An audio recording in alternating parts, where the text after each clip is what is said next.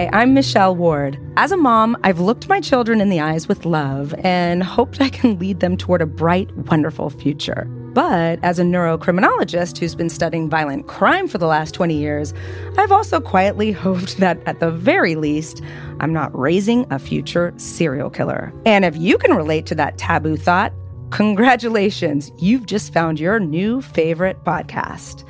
This is How Not to Raise a Serial Killer. Hi, Krista. Hi, Michelle. Nice to see you. Thank you so much for coming on the show. Of course. You're the only friend I have who listens to everything I do, and I appreciate it. You're so welcome. So my friend Krista here is a mom of 3 and a former teacher. I always love that because you have double insight. Yes, lots of kids to draw. It's good to approach things as a mom and also as an educator, especially since we do call on educators a lot in this. And I feel bad about that because they have so much on the frickin' plates. There's so much on their plates. But it's a good perspective, and it's it's a dynamic where you're caring for someone else's kids, so you see things a little bit more clearly. I mentioned the Bridge program in another episode, and it was more complicated than I think I knew. You would be like the exact sensitive enough person to go on it, whether that's a good or bad thing. Because you are the sensitive person you are, this risk factor for violence we're going to discuss is something you'd be very sensitive to. And it's a strange risk factor, and I'm not going to say any more about it. But I try to pick the cases that match the guest, and I think we'll see. We'll see if you like it. We'll see if I like it. We'll see if you like it. I suspect I will not. See how you like murder. It's so funny. You're such a good sport because I know this scares you. It does scare me, but in the light of day and looking at my friendly friend. Friendly-faced friend. There's already Emily.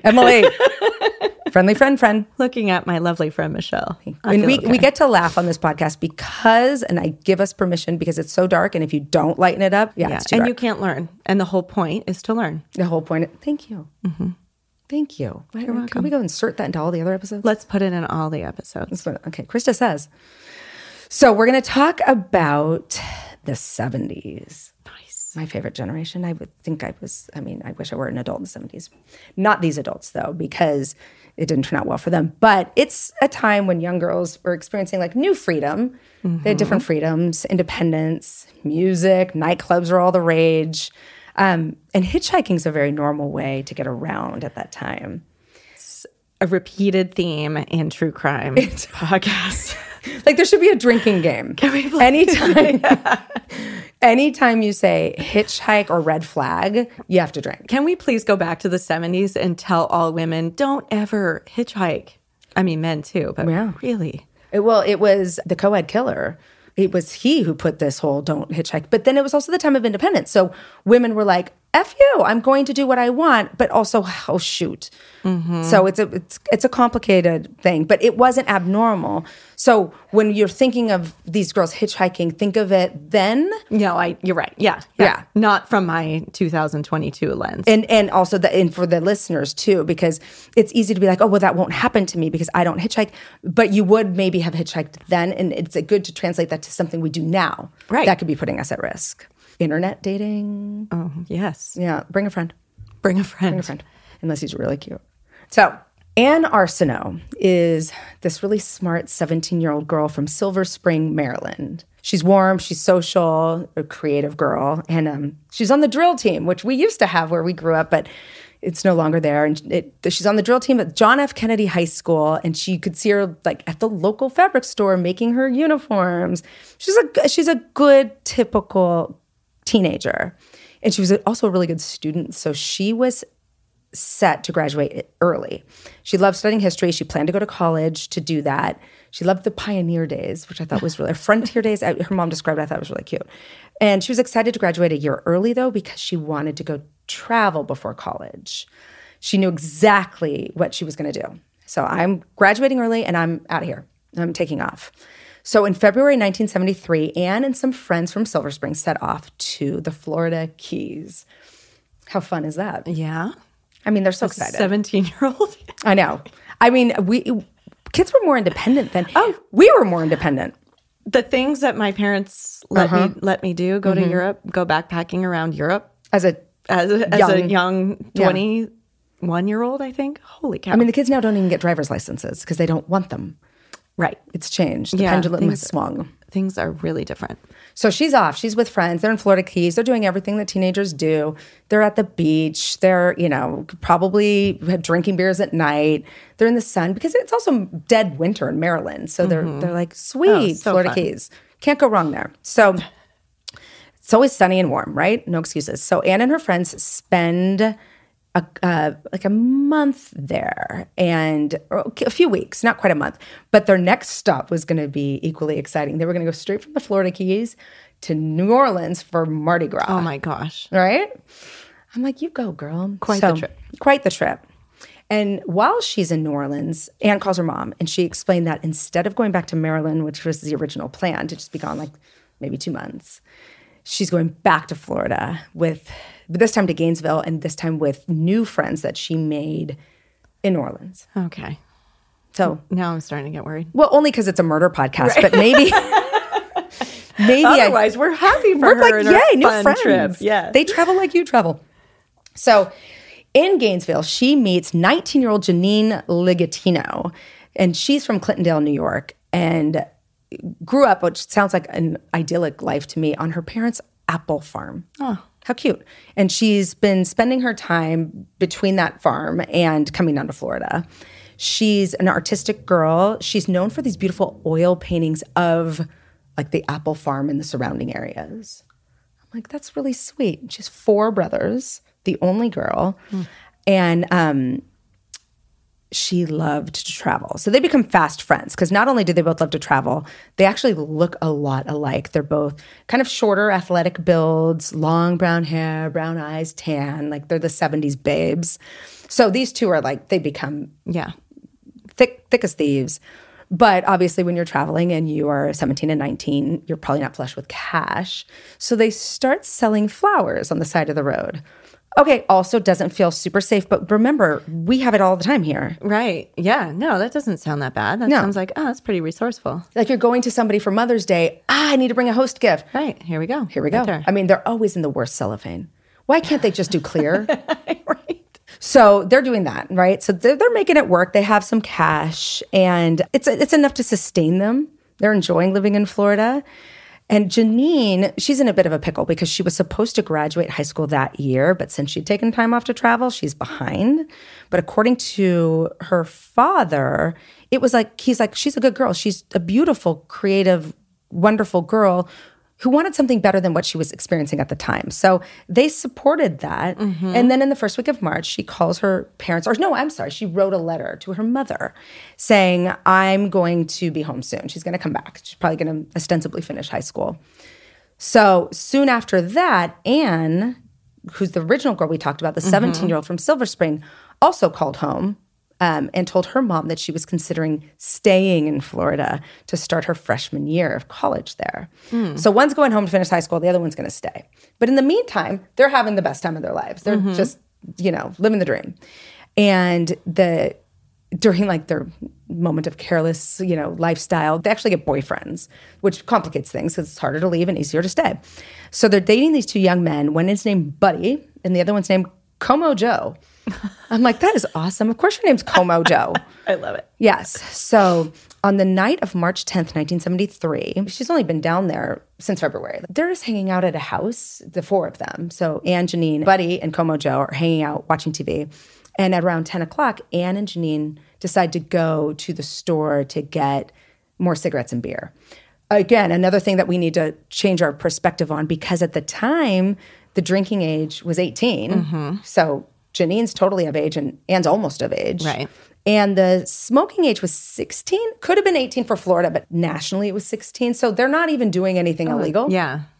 And by the way, who of us, I may have had a drink in high school. Maybe one. So they're like, okay, they start walking to town, and it's Florida. So all of a sudden it's pouring rain out of nowhere. And that's when they accepted a ride from a man in a new blue Dodge Duster. Oh. You don't even need to know what it is to know it's fabulous. Yeah. Oh, for sure. It's a Dodge Duster. Yeah. I'm already getting in that car. How could it not be fabulous? It's I a would Dodge Duster. Dodge Duster. Like, they're making this car. They're like, ooh, it's smooth. Let's call it the Duster. Who's not getting in that car? Everybody's getting in the car. Everyone's getting in the car. Look at this guy. Dodge Duster. I'm in. I think he probably knew that. There they go, into the car. Into the car they go. I wish they had not gone into the car. Right. Anybody who's victimized is a horrifying story, but I can almost feel their energy, see them. Right. Totally. You can imagine them on the side of the road. I can picture the car pulling up. And their tan skin. Yeah. And they're like bubbly and giggly and having fun. And we have each other. We're safe. We're using the buddy system. They're not alone. And they're on the precipice of their new life chapters. The next day, their bodies are discovered by a city worker who was paving the road nearby. Janine's body, Janine's the 19-year-old, was found face down near the street where he was working. But Anne's body is found more than 150 yards away. She fought. So she probably watched her friend die. Yeah. And then she fought. And she ran for her life, only to fall down and die near a bush from internal bleeding. Oh, my God. Authorities have no idea who killed these young, beautiful girls or whether there's more victims out there, because when a person's killed, you have the obvious need to find out who did this, bring them to justice. But you also, in law enforcement, have this fear of, is this someone who's going to do this again? Right. And if it's someone who knew them, ostensibly not. But if it's not somebody they know, they're out on the road, their boyfriends are like, they left. Yeah, this doesn't seem like something planned. It looks like a random killing. So that that's when it stokes it. It stokes the fear. Right. I'm afraid. I hate that. I would hate to have that pressure to find a killer and knowing if I don't find him quickly enough, he might do it again. Right. But unfortunately, it's nearly a decade until the identity of the murderer is revealed. A decade? A decade. So here's what happens. We're going to fast forward up to 1980, but there's a lot of stuff that happens in between. It's not linear because it's a decade and things happen that we know about and things happen we don't know about till later. On March 25th, 1980, a man picks up a woman named Donna Marie Hensley. She's a local sex worker, and he takes her to a hotel. And where is this? Florida. Okay. So after services are rendered, this man starts acting really strangely, and he goes on this tirade about how much he despises hookers. After he picks up and a sex worker. And has sex with her and pays her. Mm-hmm. And I'm like, know your audience. Mm-hmm. Right. What are you doing? Like, that's not... You want to pick her up again? And he's picked her up lots of times. Okay. This isn't her first time with him. Right. So now he's mad and she's like, okay. And she's like shimmying, tucking her money into her pocket, shimmying to the hotel door. Yeah. But he's like, I'm not done with my thoughts. He's continuing on this very dark soliloquy about how much he hates hookers. And he's calling her a hooker. I'm like, could you be a little less pejorative? And then he demands his money back. He pulls out a knife and demands his money back. This important detail. Is after he has picked her up on numerous occasions. Yeah, at least twice before. Okay. She knows who he is and said she's been with him several times before. So and he's never done this before. Right. So she's like, oh, sure, here's your money. Not only does she give him back his money, she gives him an extra $30. Just throw that on top of it. Whatever just you please do. Leave. Just please. Can you We're done here. And also weird, right? Yeah. So he attacks her anyway. She gives him money. He's attacking her. He's stabbing her with a knife, a bottle opener, a pair of scissors. I'm like, what just anything he could get a hold of. But like, does he have a belt with all of this? He's like Inspector Gadget. But this is the weirdest part. You know what else he does? No. He pours muriatic acid on her. Oh. Evidently, that's like a really strong cleaning solvent that gets like stains off of roads. Did he have it all? I don't know how. I can't figure out how this worked. And why he had all these things with him. And that's my job to try to figure it out. And I'm like, okay, that was a big departure from a normal. Usually you stick to one weapon unless that weapon doesn't work and then you go to the other. But time is of the essence. Right. And I don't know why you have muriatic acid in a hotel room that you rented with a sex worker. By the grace of God or whomever's in charge in this universe, Donna is still able to escape despite all those crazy ass injuries. Thank goodness. She runs to the hotel clerk. The hotel clerk calls her an ambulance, and then, of course, police show up, too. This guy's gone. He gets in his car, and he's like, I'm out of Dodge, naturally. But Donna is able to tell the police who the guy is. Right. She and other sex workers in the area had seen him many times, and she was even able to tell him where he worked. He made a fatal error here. Right. Which is good that he made it. And his name is Gerald Stano. Police arrest him. And when they ask about other murders, he starts talking. Oh. He doesn't really stop talking. They show him a picture of another girl named Mary Carol Marr, who was a 20-year-old who'd been abducted and killed near Daytona Beach Boardwalk. And he admits he knew her, and he refers to her in the past tense. So they're like, that's, how do you know she's dead? Well, you shouldn't know that.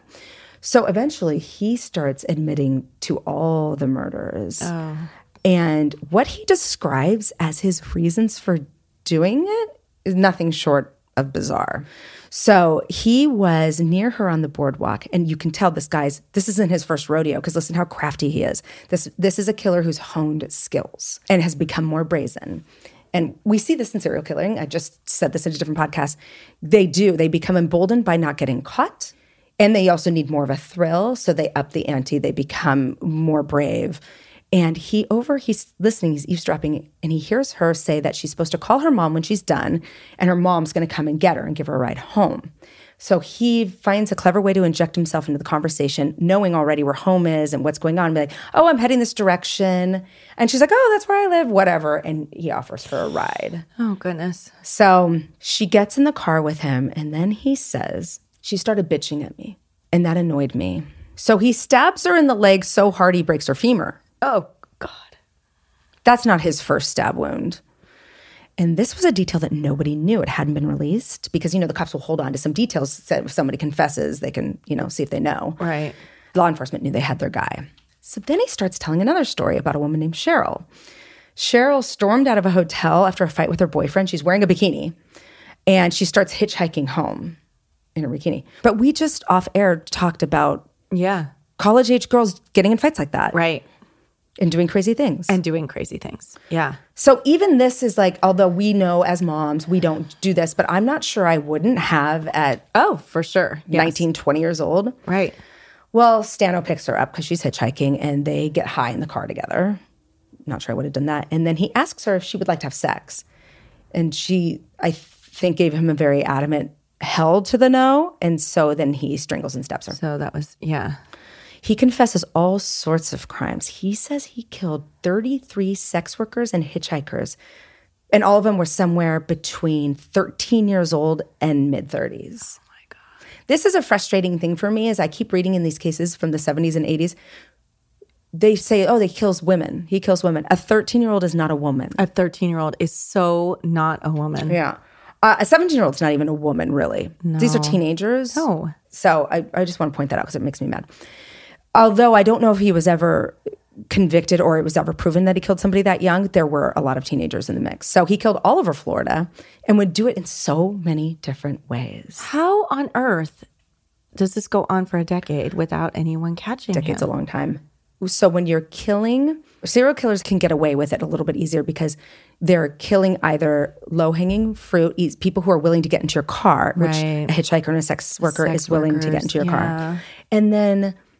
in this case of the sex workers, sometimes they're estranged from their families, so they don't get reported missing. People don't know. So we see that people start often with sex workers, not because of some like disgust or rage against, and it might have been in his case, because it sounds like he had some negative things to say about sex workers, but we'll see that in serial killers who have no thoughts one way or another about sex workers. They're just trying to get they're honing their craft. Yeah. And they're just getting the lowest hanging fruit, the quickest, cheapest high they can get. And it doesn't work. They have to up the ante. But so he says that this is what he would do. When he'd pick up a woman, he'd ask for sex. If they politely declined, then he would be like, okay, and just drop it. But if they were rude, then he would kill them. Oh. And if they laughed at all, he would kill them even more brutally. And he said, and I quote, "I just can't stand a bitchy chick." Oh. I don't personally like bitchy chicks either, but I don't have any urge to stab them. Rarely have you stabbed people so and rare. Tortured them. And my sister might say I did. I blackmailed her, but that was it. Yeah. So not only did he break somebody's femur on occasion, but he broke somebody's breastbone. Oh He'd mainly stab in the chest. Stabbing somebody. Think of the force. Yeah. He's a strong guy too. Here's my personal favorite. Oh no.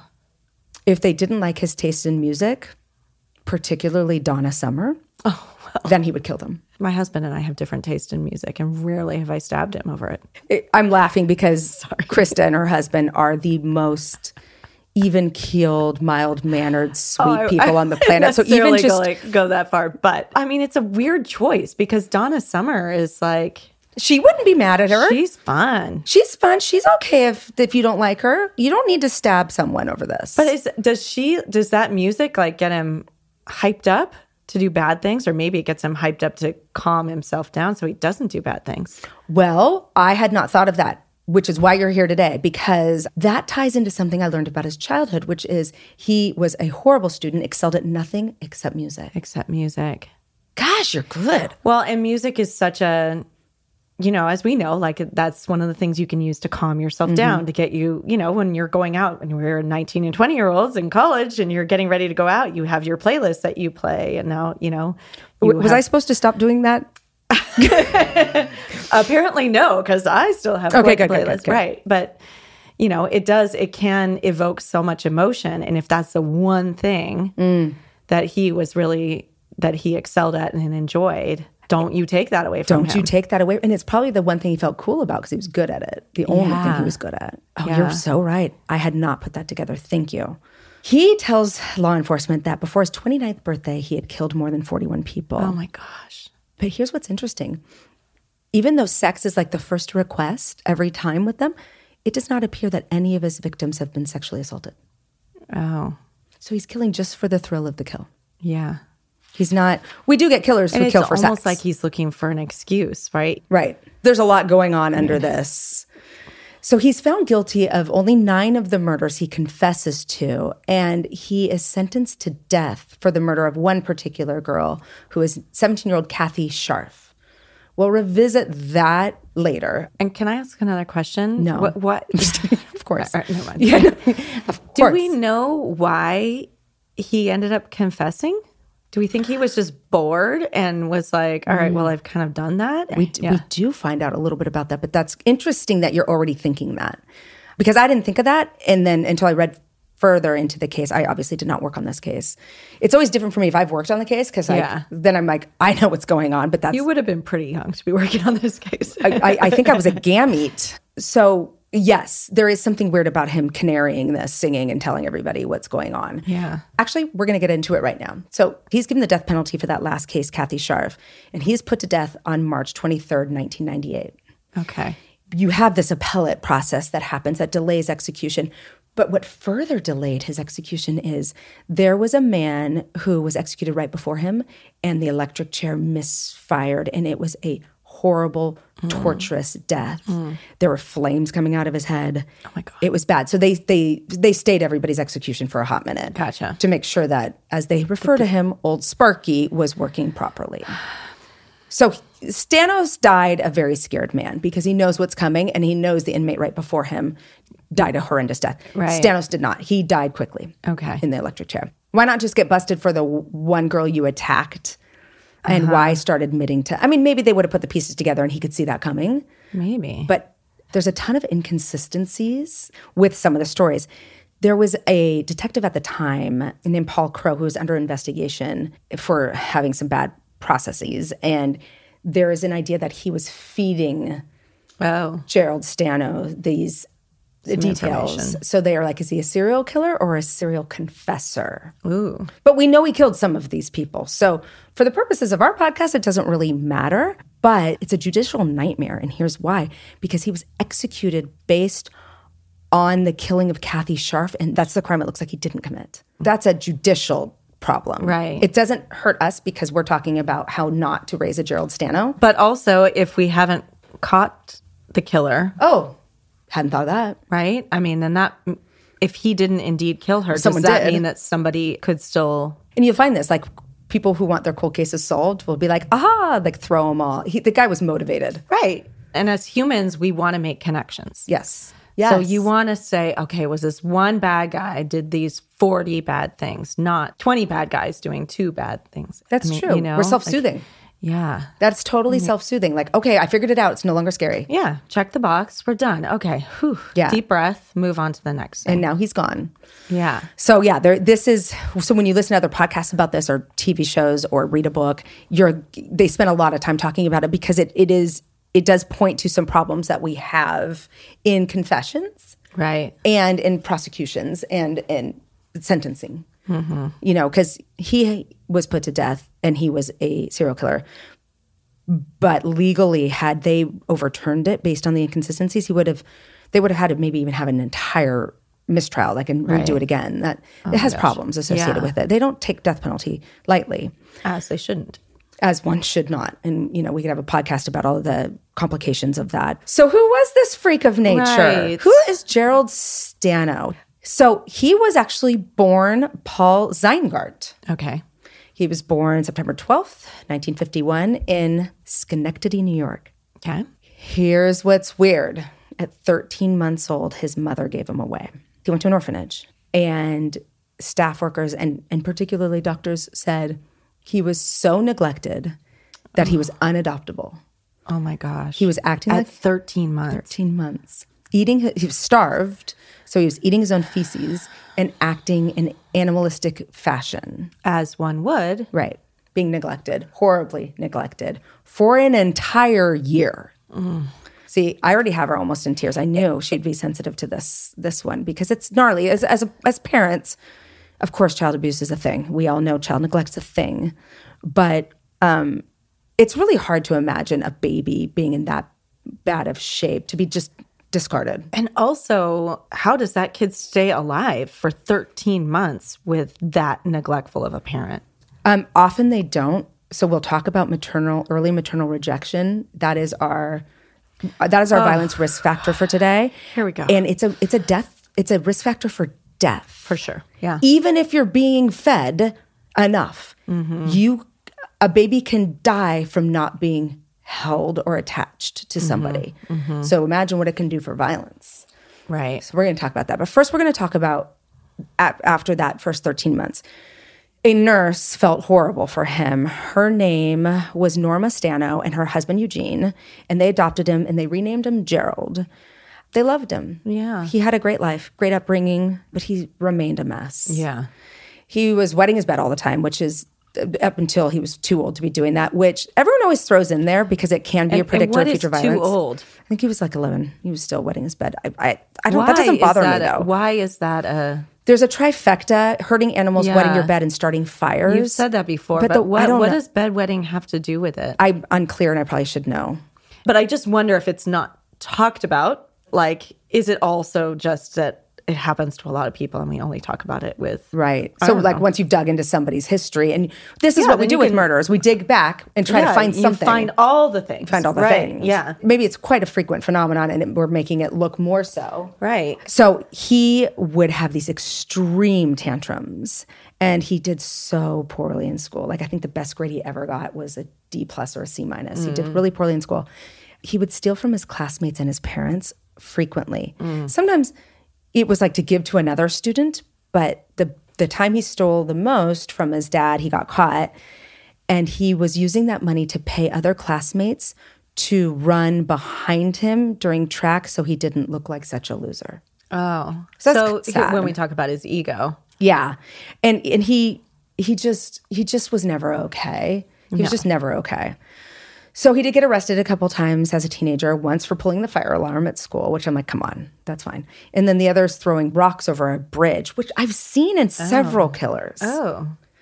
I covered a school shooter and he did that exact same thing. And it's a really easy way to cause a lot of damage and be almost uncatchable. Yeah. So I think it's an entryway into the thrill of a crime. Right. With low risk, unless you're dumb and you get caught, which seems to be him.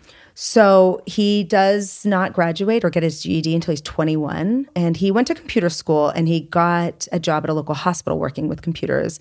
But then again, he goes back to his old habits. He starts stealing from coworkers and gets fired. So he has no game when it comes to girls, as we see later when he's killing everybody. But before he started killing everybody, he had no game. He had no experience, no luck. But around this time, he meets a woman and begins dating her. But here's the kicker. She's mentally disabled. Like big time. So he's taking advantage not of delayed. her. Yes, he's taking advantage of somebody with a disability. And she gets pregnant.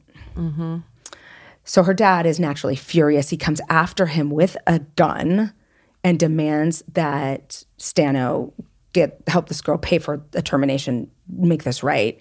And so he does, and he never sees her again. So that's to give you an idea, like, that's the only date he could get. Interesting. And he had taken advantage of her, ostensibly. That's what it looks like to me. Right.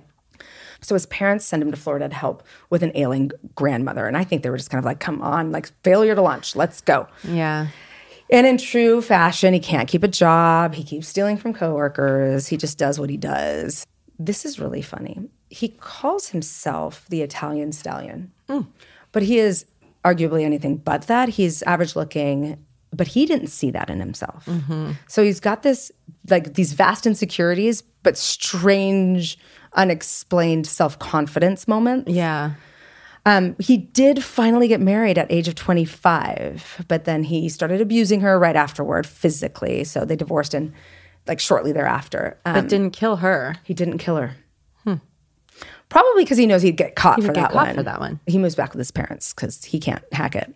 Nothing about his upbringing screams a cause for becoming a serial killer, except for this one very weird risk factor for violence, and that is early maternal rejection. Well, you'd think, though, that once you know you're being rejected, it would impact you more, but it's not true. It impacts you most then. Well, because I gotta believe that, like, your brain is developing so fast during that time that if the connectors don't connect. The connectors don't connect.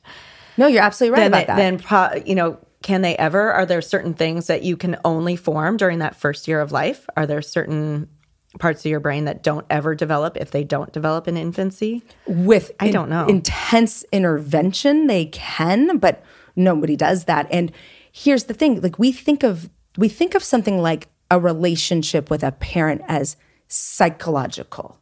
We think of that as, you perceive rejection. So, and that perceived rejection has bad outcomes too.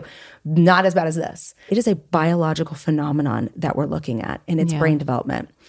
So this is a well-replicated risk factor for future violence overall. And we often see this in the history of psychopaths. We'll see that they've been given up at very early age, or not abused, but neglected or rejected or put into an institution. Nobody's putting them in an institution because they recognize they're a psychopath because they're 7 months old. Right. So something happens in that early age. But you see this for all criminals. You can see that institutionalization at a young age is a good predictor of this phenomenon. So why does this matter? Children who are physically separated from their parents at this tender age, they exhibit emotional disturbances all along. Like, it doesn't go away. And this becomes very challenging for their caregivers. So then it begets abuse. It can beget future problems. But sometimes it doesn't. So when studies look at this, they're looking just at the maternal rejection. I should say maternal rejection coupled with birth complications, it's explosive, your risk factor for becoming a violent criminal. That's fascinating. So is it that the maternal rejection comes because of the birth complications? I mean, I was a mom who had all the resources. I owned a home. I had a steady partner. My parents lived close by. And they're lovely. And having a baby was the hardest thing I'd ever had. I couldn't even imagine how hard it was. Like, I had no idea. And I was a teacher. I mean, I had every resource You were waiting available, for that moment. Right? And I wanted it. So I can only imagine the smallest thing goes wrong. You know, I don't know. I mean, and so, like, if you have a traumatic birth, I just think, like, of the people who have postpartum depression, I think isn't, like, one of the main causes of postpartum depression is a traumatic birth. That's right. I didn't know that. I knew that those two things were related. I knew that traumatic birth can lead to postpartum, but I didn't think of postpartum leading to rejecting the infant. But Britt was just here, and she said, well, wait a minute, those two things she, on her own, before I even mentioned that interaction, was talking about how it's traumatic for the mother too. A birth complication, obviously, is hardest on the kid, but because it's your brain, but it's really traumatic on the mom. And then and she was saying that she believes that postpartum depression is like bedwetting, so much more common, and we don't talk about it. One of the things that I don't think, and I'm not going to get political here, but we really don't support moms. That ain't political. That's parents fact. And parents in general, but really we don't support moms very well in this country and in lots of places in the world. But it is so lonely. It's so isolating. It's so isolating. I remember like the UPS guy would pull up to and I'd be like, oh my God, it's UPS guy, my friend. He's like, there she is. There she is, coming running out. Yes, so excited to see me. But and it was normalizing. Just, when you're at home and if you have a partner, your partner's at work. If you don't have a partner, I mean, there you are all day long with somebody who just screams at you all day long. They're tyrannical. It's like being in an abusive relationship, and they're the most wonderful babies are the most newborns. I love a newborn, but it's a very physically trying. I can't believe we do it. And I can't believe we do it more than once. I know. And then you're recovering. And then you feel terrible. You're recovering. Your body is so weird. And you don't, milk nothing comes out of you. Yes. And nothing looks and feels the way it used to. And you have a different relationship with your partner. And then there's this whole other human that didn't live here yesterday. It's an interloper. Yeah. Here Where it is. Did you come from? And all you're doing is yelling at us. Right. And I should say, if you aren't producing milk, then you feel horrible that you're not producing. Exactly. There's just so many layers. And so many things that can go wrong. And the hind milk and fore milk problem you had and I had. Oh my gosh. We make too much. She makes all the milk, but it's all fore milk, so there's no fat in it. Yes. I had non-fat milk.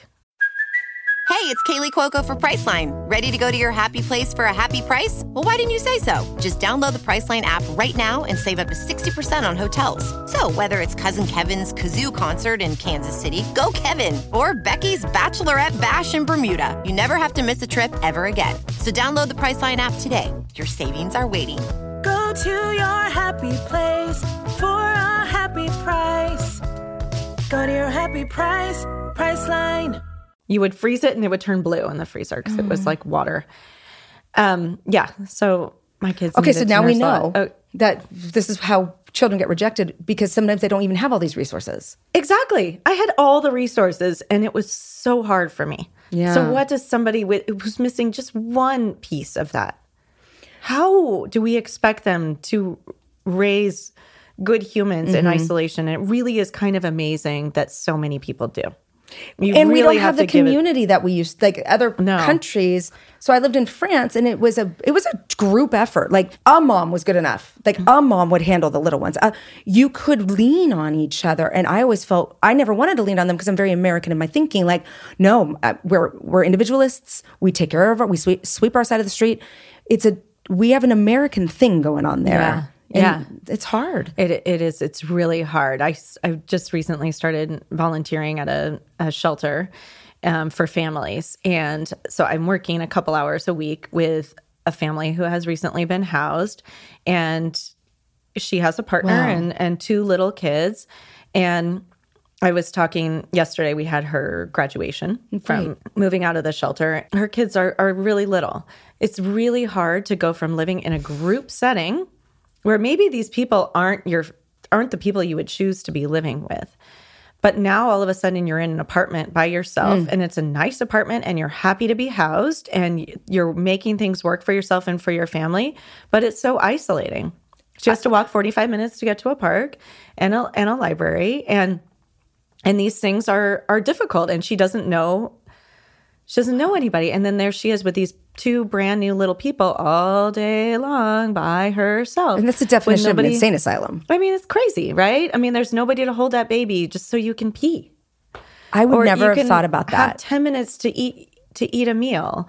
And I think as a stay-at-home mom, which I have kind of sort of been mostly, I mean, I've worked part-time for most of my kids' lives, but you have guilt about not working and not providing income. But if you think about it, the working parent, they get to go to a place where they see other people, they can have a conversation, they can eat their lunch without anyone, I don't know, stealing their food, throwing, like kicking the plate off of it, They can go to the bathroom. They can go to the bathroom in peace. They can have 5 minutes of just time to meditate or deep breathe or whatever it is. I'm stunned right now because I always thought of, gosh, how hard it would be to be a mom in a shelter situation. And we have, being unhoused is not that uncommon for young moms, guys. No. Like they're not the ones you see on the side of the street necessarily, but I think it's the biggest percentage. Wow. But I would think that once you get an apartment, life gets easier, but what you're describing sounds really depressing. It's very isolating. Yeah. Right. And so that's what I was talking to the women at the shelter about, was especially for someone with young kids. Like, if your kids are school age, you've got a little more resources. But right now, she and her partner are sharing a car. He's taking the car to go to work. So so what are the resources that we can put in place for her to make sure that she has a good mental space so that she can be a good parent? And she's doing an amazing job. No one knows about this, but there is a ton of programs. There are a ton of programs. It started in the 70s with this nurse program, and I talk about it a lot. Yeah, you've talked about that. I've talked about it. They come in and they take you while you're pregnant, and they train you so that you don't reject your baby, because people know that, right, there's risk. They're not well funded, but you can, and we'll put this website in the show notes. There are, like, you need formula, you need this, you need psychological support, you need information. There actually are programs that will provide it, but the problem is you have to look it up yourself, or someone has to do that for you. They're not, we all don't know about them. No. And you don't know what your situation is going to be. It should be automatic.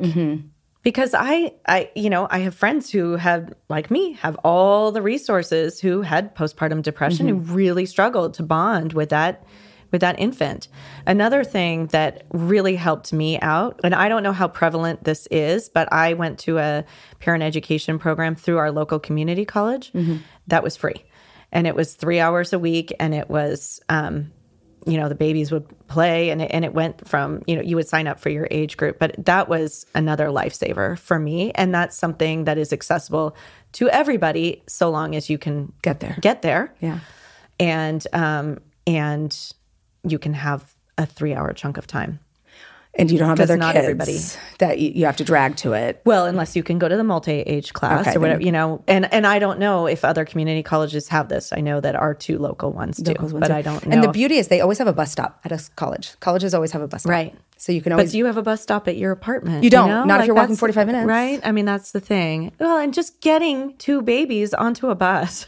To go to a class for an hour. Not trivial. But these were 3 hours. And so you really got, it was very fulfilling, right? You got time with other adults. You got downtime. You felt like you were doing something healthy for your baby, but it was really for you as a mom. So in these studies, they learned that, of course, the babies who, in this particular study, I've talked about it 1,000 times, they came in, they visited every single month, and then every month until the kid was 2, the moms got better. Right. And that was an unintentional result. And it really informed why all these programs exist. There are different programs in different states. So we'll put this website up, but there are programs. If you are an exhausted, resource-deprived, scared mom of multiple kids possibly, I don't know that you're like, okay, I'm going to look this up and get there and fill out the applications. But so they exist, but the accessibility is an additional problem. So again, this needs to be something that you've talked about before, that pediatricians need to say, and it needs to be a part of the process, right? Like, you sign up for your Lamaze classes or whatever your birthing classes are, and you're also going to sign up for this program that is, supporting you for the first, even if it's those first 3 months, before that baby smiles and laughs at you. Well, and here's the thing. People don't recognize that it's a biological importance. We know from, and I'll talk about a little bit about what exactly is going on in the brain, but we all heard about those Eastern European Cold War orphanages, right? Where they were just so overrun with children that they literally didn't have enough people to pick them up. Yeah. Not because they wanted to mistreat newborns, but there was physically not enough people and minutes in the day. And the mental disabilities, if you are not touched in this first year, and even rhesus monkeys, remember they did the monkey experiment? Right. They gave the metal mom, fake mom. They make a mom out of metal that gives milk. And then they did the one where they just added some fake fur. Those guys were okay because they felt like they had. So it's neuronal connections. It's brain development. And the maternal care plays a very significant role in neurocircuit development. And I want to say it right. It is actually neurodevelopment disorder. It is not warm and fuzzy. It's not, oh, this is soft psychology and I needed to feel accepted. This is your brain developing. We're kind of born as fetuses still. You're in the 4th trimester, which makes no sense because tri means 3. But, and the reason we do that is we have to have small babies because we are bipedal, so our hips aren't big enough to deliver something like a horse that can get up and walk around within 4 seconds.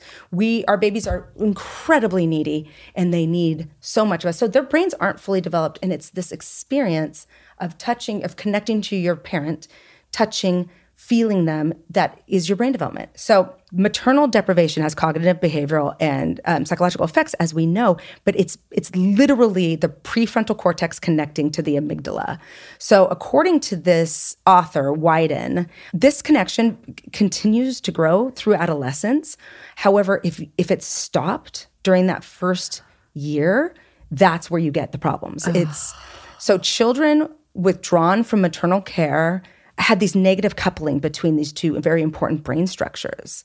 So that's actually what's happening. It's not you should touch your baby because it's good and talk. Yeah. Why is it that I'm always hearing about talk to your baby because it helps their reading development? How about pick up your baby so their brain grows? Hold their baby. Hold your baby. Hold your baby. Hold your baby. And even it's so fascinating to me. The top of their head. They recognize their parents' voices. So their smells at the top of their head is so good. I remember you let me smell your babies. That to me is like, when I talk about risk factors, I find myself frustrated, especially with social psychologists or talking about, well, you look back into somebody's past and you can find divorce. You can find, well, he didn't have very many friends. Oh, he was bullied.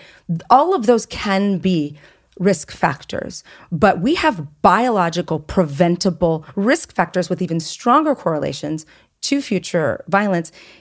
Why aren't we hearing about that from our OBGYN and our pediatrician? Right. Like, you have to be holding. There's this whole idea of you put your baby down because you don't want to spoil it. You get the tummy time, and then, there's all about how they sleep and what they're eating, and are you getting your shots and all of that. Are you holding your baby for X amount of hours a day? You have to hold them a lot. And it's, again, putting more pressure on the moms. And I don't mean to do that, but these kids, you can measure it right away. These kids, especially if they were given away, institutionalized. Like if you took care of your baby for as long as you could and then gave it up for adoption, that baby's going to be fine. It had a connection to somebody. Right. But if the baby's rejected, and by that means it might be given its basic needs, food and water, but it's not picked up. And we keep saying maternal. Well, the studies are all on that. The studies are all on that. But it's just one parent. It's just a human, right? It doesn't have to be a parent. It doesn't have to be a parent. It can be a grandparent. It can be a father, a mother. It can be a babysitter. It can be a babysitter. It's supposed to be a constant. So it's supposed to be somebody that you're attached to somebody. Yeah. You're attached to a person. You don't even have to like the baby. You just got to pick it up. So it's better if you like it because they do know. But it's a huge predictor of problems. And you'll see it with these kids. So you take somebody like Gerald, Stano, and you put them with a loving, wonderful couple, and they can't make up for it. Yeah. You're going to see things like emotional stress, excessive crying, aggressiveness, negativism, shyness, sensation and attention-seeking behavior, selfishness, stubbornness. These are all things that were statistically significant in this population. And we find there's all sorts of killers. Off the top of my head, Ted Kaczynski, institutionalized. Mary Toppin, the Jolly Jane killer, institutionalized for that year. You'd be better off being institutionalized in 6th grade. Yeah. There's something about this very early rejection that's really pertinent. So you mentioned earlier that there are interventions that you can do to possibly repair that brain damage. What does that look like? Well, so first of all, you have to have somebody recognizing that this is even a thing. So even though this mom was a nurse and had more resources probably. She didn't know. Then, yeah. Why would you know? Why wouldn't you think, well, I'm just giving this baby a loving home? Well, and I think it would be... You would think that it's not too late. Well, and we always feel like that, right? I think of like a foster child. I feel like of an abused child. Like, I'm going to love this out of him or her. Yeah. I'm going to show this child, but you can't undo brain damage with that. Or it's not brain damage. You can't undo this brain structure. Yeah, this stunted development. There are ways to increase your brain structure and function, which we never thought before. And it's the same stuff I always say. There are now professionals who can scan your child. It used to be a definitive prognosis. Your brain stays the way it is. We know that's not true anymore. So you get them into these behavioral programs. You get them into these cognitive behavioral programs. You get specialists, therapists to intervene. That's going to look like behavioral therapy, occupational therapy, psychological therapy. Mm-hmm. It's also going to look like a lot of the omegas. We always talk every single one, but in case you're the one person who listens to one podcast of this whole series, what's our theme around here? Omega-3s. That seems to fix everything. You are not going to completely eradicate this stunted neurodevelopment, but you can improve it. So if I'm a heaven on earth saint of a person, which you are, who no. Are these resources all available to these incredible humans who do this? Especially if you're fostering or adopting, they're all available. There's a ton of, again, you have to be willing to sit with paperwork. Yeah. You have to be willing to work with the social worker. You have to be willing to find out information about what it means to go to adopt a baby or foster a baby who's gone through complete maternal rejection or paternal rejection. Yeah. What it means to have a baby who's been institutionalized. It looks different. It looks like this. And we know they are at risk for becoming a murderer, not just for crying and having temper tantrums. They're at risk for killing. Right. So why this has not been talked about, these studies are 20 years old, but no one says it. I feel like I'm kind of a jerk because I'm just making parents afraid, but I feel like you don't have to listen if you don't want to know, but I always wanted to know this stuff. Of course. Yeah, you want to know. I want to know. You want to know so that you can do something. You can, and there are things to do. It's the whole point of your podcast. It's the whole point of the podcast. You can do something. Yeah. Yeah. Well, I call it feeding veggies with the murder porn because everyone seems to be interested in true crime stories. Obviously, I'm interested in true crime, but we can't know that there's stuff we can do to reduce it without trying to talk about it and get it out there. Yeah. And it's just not out there. Okay. So I have another question. Oh, I hope I have the answer. Do we know anything about his mom other than the fact that she rejected him? We don't know for sure. He thought she was a sex worker, so that's why he punished sex workers. Oh, okay. But then I think that information was corrected. We know that this wasn't like a teen mom or a young mom who was on the fence and realized I can't provide what this child needs. This was somebody who had this baby and that was the end of their job, is just to deliver it and maybe feed it sometimes. And that was the end of their, went about living their life and just every now and then. He would have probably been okay had she given him away right away. Right. This all would not have happened, most likely. Right. Again, I'm simplifying crime. I don't want to do that. It's layered. These are things that we know can lead on their own, and even more so coupled with birth complications, can lead to increased chances for criminal behavior and recidivism and worse type of violence. It's got bad outcomes. Does that mean every kid who's rejected is going to become criminal? No. Absolutely not. Probably most of them won't. Right. But it's a risk. And also they have all these other risk factors. Right. Just not being able to keep up in school, and which is another risk factor for all sorts of bad things. All sorts. So we don't know much about her. She should have given up this baby right away. We don't know if that's exactly what made this killer a killer, but we know it can. I want everyone to undo that notion that after 0 to 5, your brain's not plastic anymore. It's not true. Yeah. We can increase. There's neural growth. There's alternative neural pathways that happen that we didn't know about before. Right. I grew up in a house where the motto of our house was basically to be a lifelong learner. So my mom still takes French classes. My dad started playing the bass guitar when he was in his 60s. And they're just constantly learning. And so their brains are still growing, even though they're in their late 70s. Absolutely. They're staving off dementia and Alzheimer's too, P.S. I hope and so. Depression. It's in their family, both of their families. So yeah, let's do what we can to continue to learn and change our brain structure. Change our brains. And that's the thing. Never too late to change your brain. It's not too late. And even in older children, even in adults, you can do these things. You can So I was talking about the therapies you would take if you were to have a baby who was rejected. You bring in all the therapists. You look it up. You get a specialist. You get somebody who knows what they're doing to help you. And you call on these resources that are out there. But you're going to what the point of this podcast is, you got to know that this is a very odd risk factor. Yeah. Nobody knows about it. And maternal rejection, like who even... But it makes so much sense. It makes sense. Because we do all know about, well, not all, but about the studies about the orphanages. And what we heard is that they were mentally disabled. What we didn't hear, that those who weren't that, like if you're severely mentally disabled, you're not killing people. What we didn't hear is that the ones who weren't that bad could go on to become killers. Like they could go on to become criminal. This kind of maternal rejection coupled with birth complications, it's replicated in multiple countries around the world. And we don't know if he had We don't know if he had birth complications. Yeah, we just know that he was rejected. We don't know that he did. We do know that he was rejected and very dramatically rejected. And that you're going to see a bad outcome, and it looks like this was his bad outcome. Was he going to become a killer anyway? I cannot say for sure he wasn't. Right. You don't know. I don't know what his genes are. I don't know. Maybe his mother's a murderer, his biomom. I don't know. And we all know that that's the biggest predictor of you becoming a criminal, is if you share genes with a first-order relative who's a criminal. Yeah, that's bad news bears. But if this is one of the risk factors, and it's not insignificant, and you don't know the baby you're getting, whether or not he or she has both risk factors. You might have a log of how they were born, but you don't know for sure.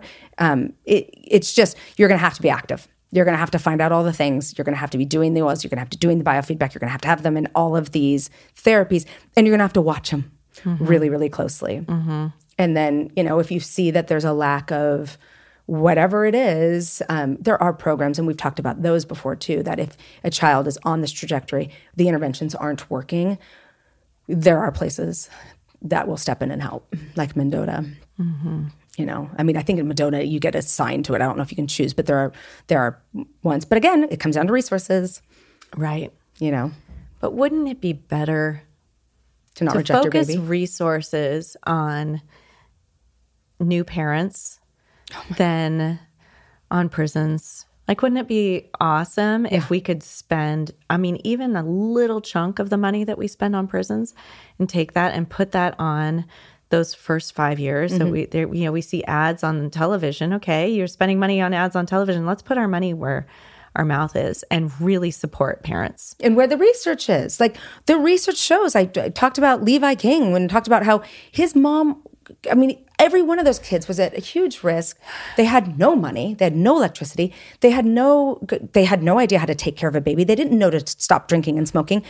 There are programs that teach us that the outcomes for the kids in these programs and the moms and the subsequent kids, because the moms got better, reduces criminal populations. Like, it just makes sense. Why don't we want to do that? It's not theoretical. No. It's not theoretical. It's like I always hear people talk about like gun debates and mental health and school shootings. Like, well, it won't help because look at Chicago. Okay, that's theoretical. Like, we're talking about what theoretically might help that situation. This has been studied since the 70s. The programs have been in place since the 70s, and the outcomes are the same. The families, the children at risk, and the moms, the families at risk, when they get the support from programs like the Nurse Study program, they do better. They do better, and they don't go to jail as often. Some of them still go a little bit to jail, but because they have, multiple risk factors. But we know about nutrition. We know about prenatal care. We know all of that, and we're not supporting anybody. And it's not too late. It can't be like, oh, I'm an at-risk pregnant mom. It has to be like, I have a 2 and a 4-year-old, and I need help. Yeah.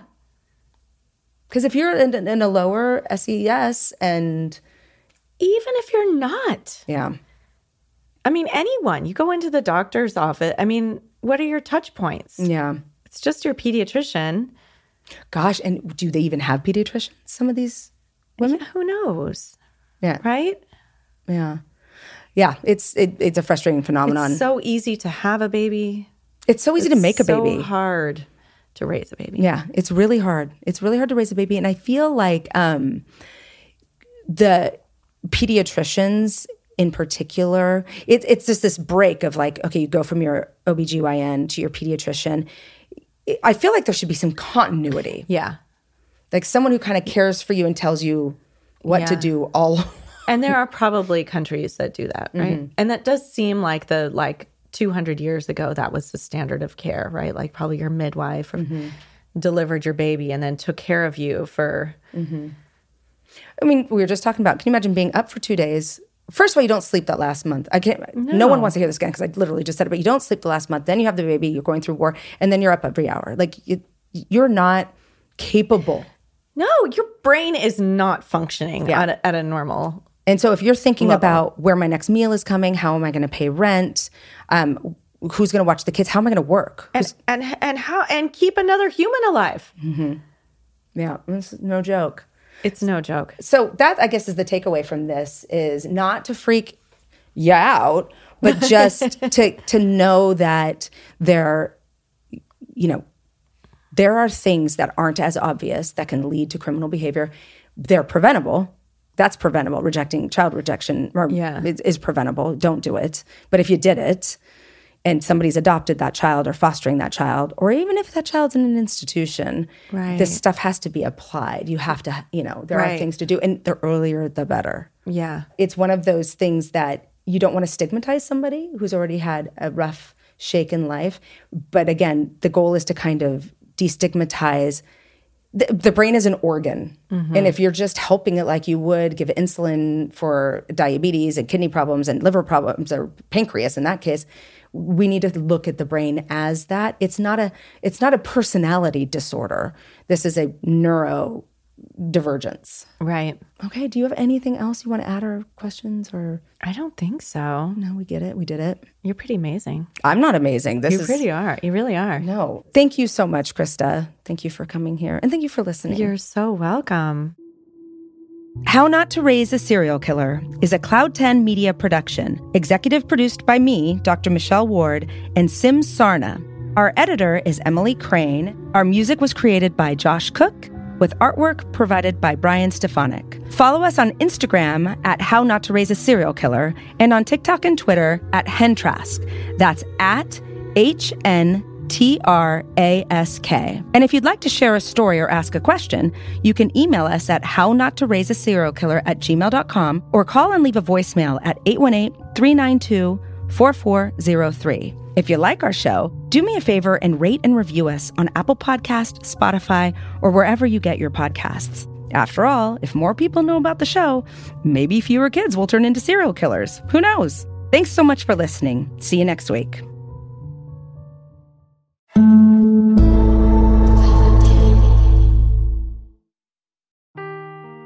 Seeking the truth never gets old. Introducing June's Journey, the free-to-play mobile game that will immerse you in a thrilling murder mystery.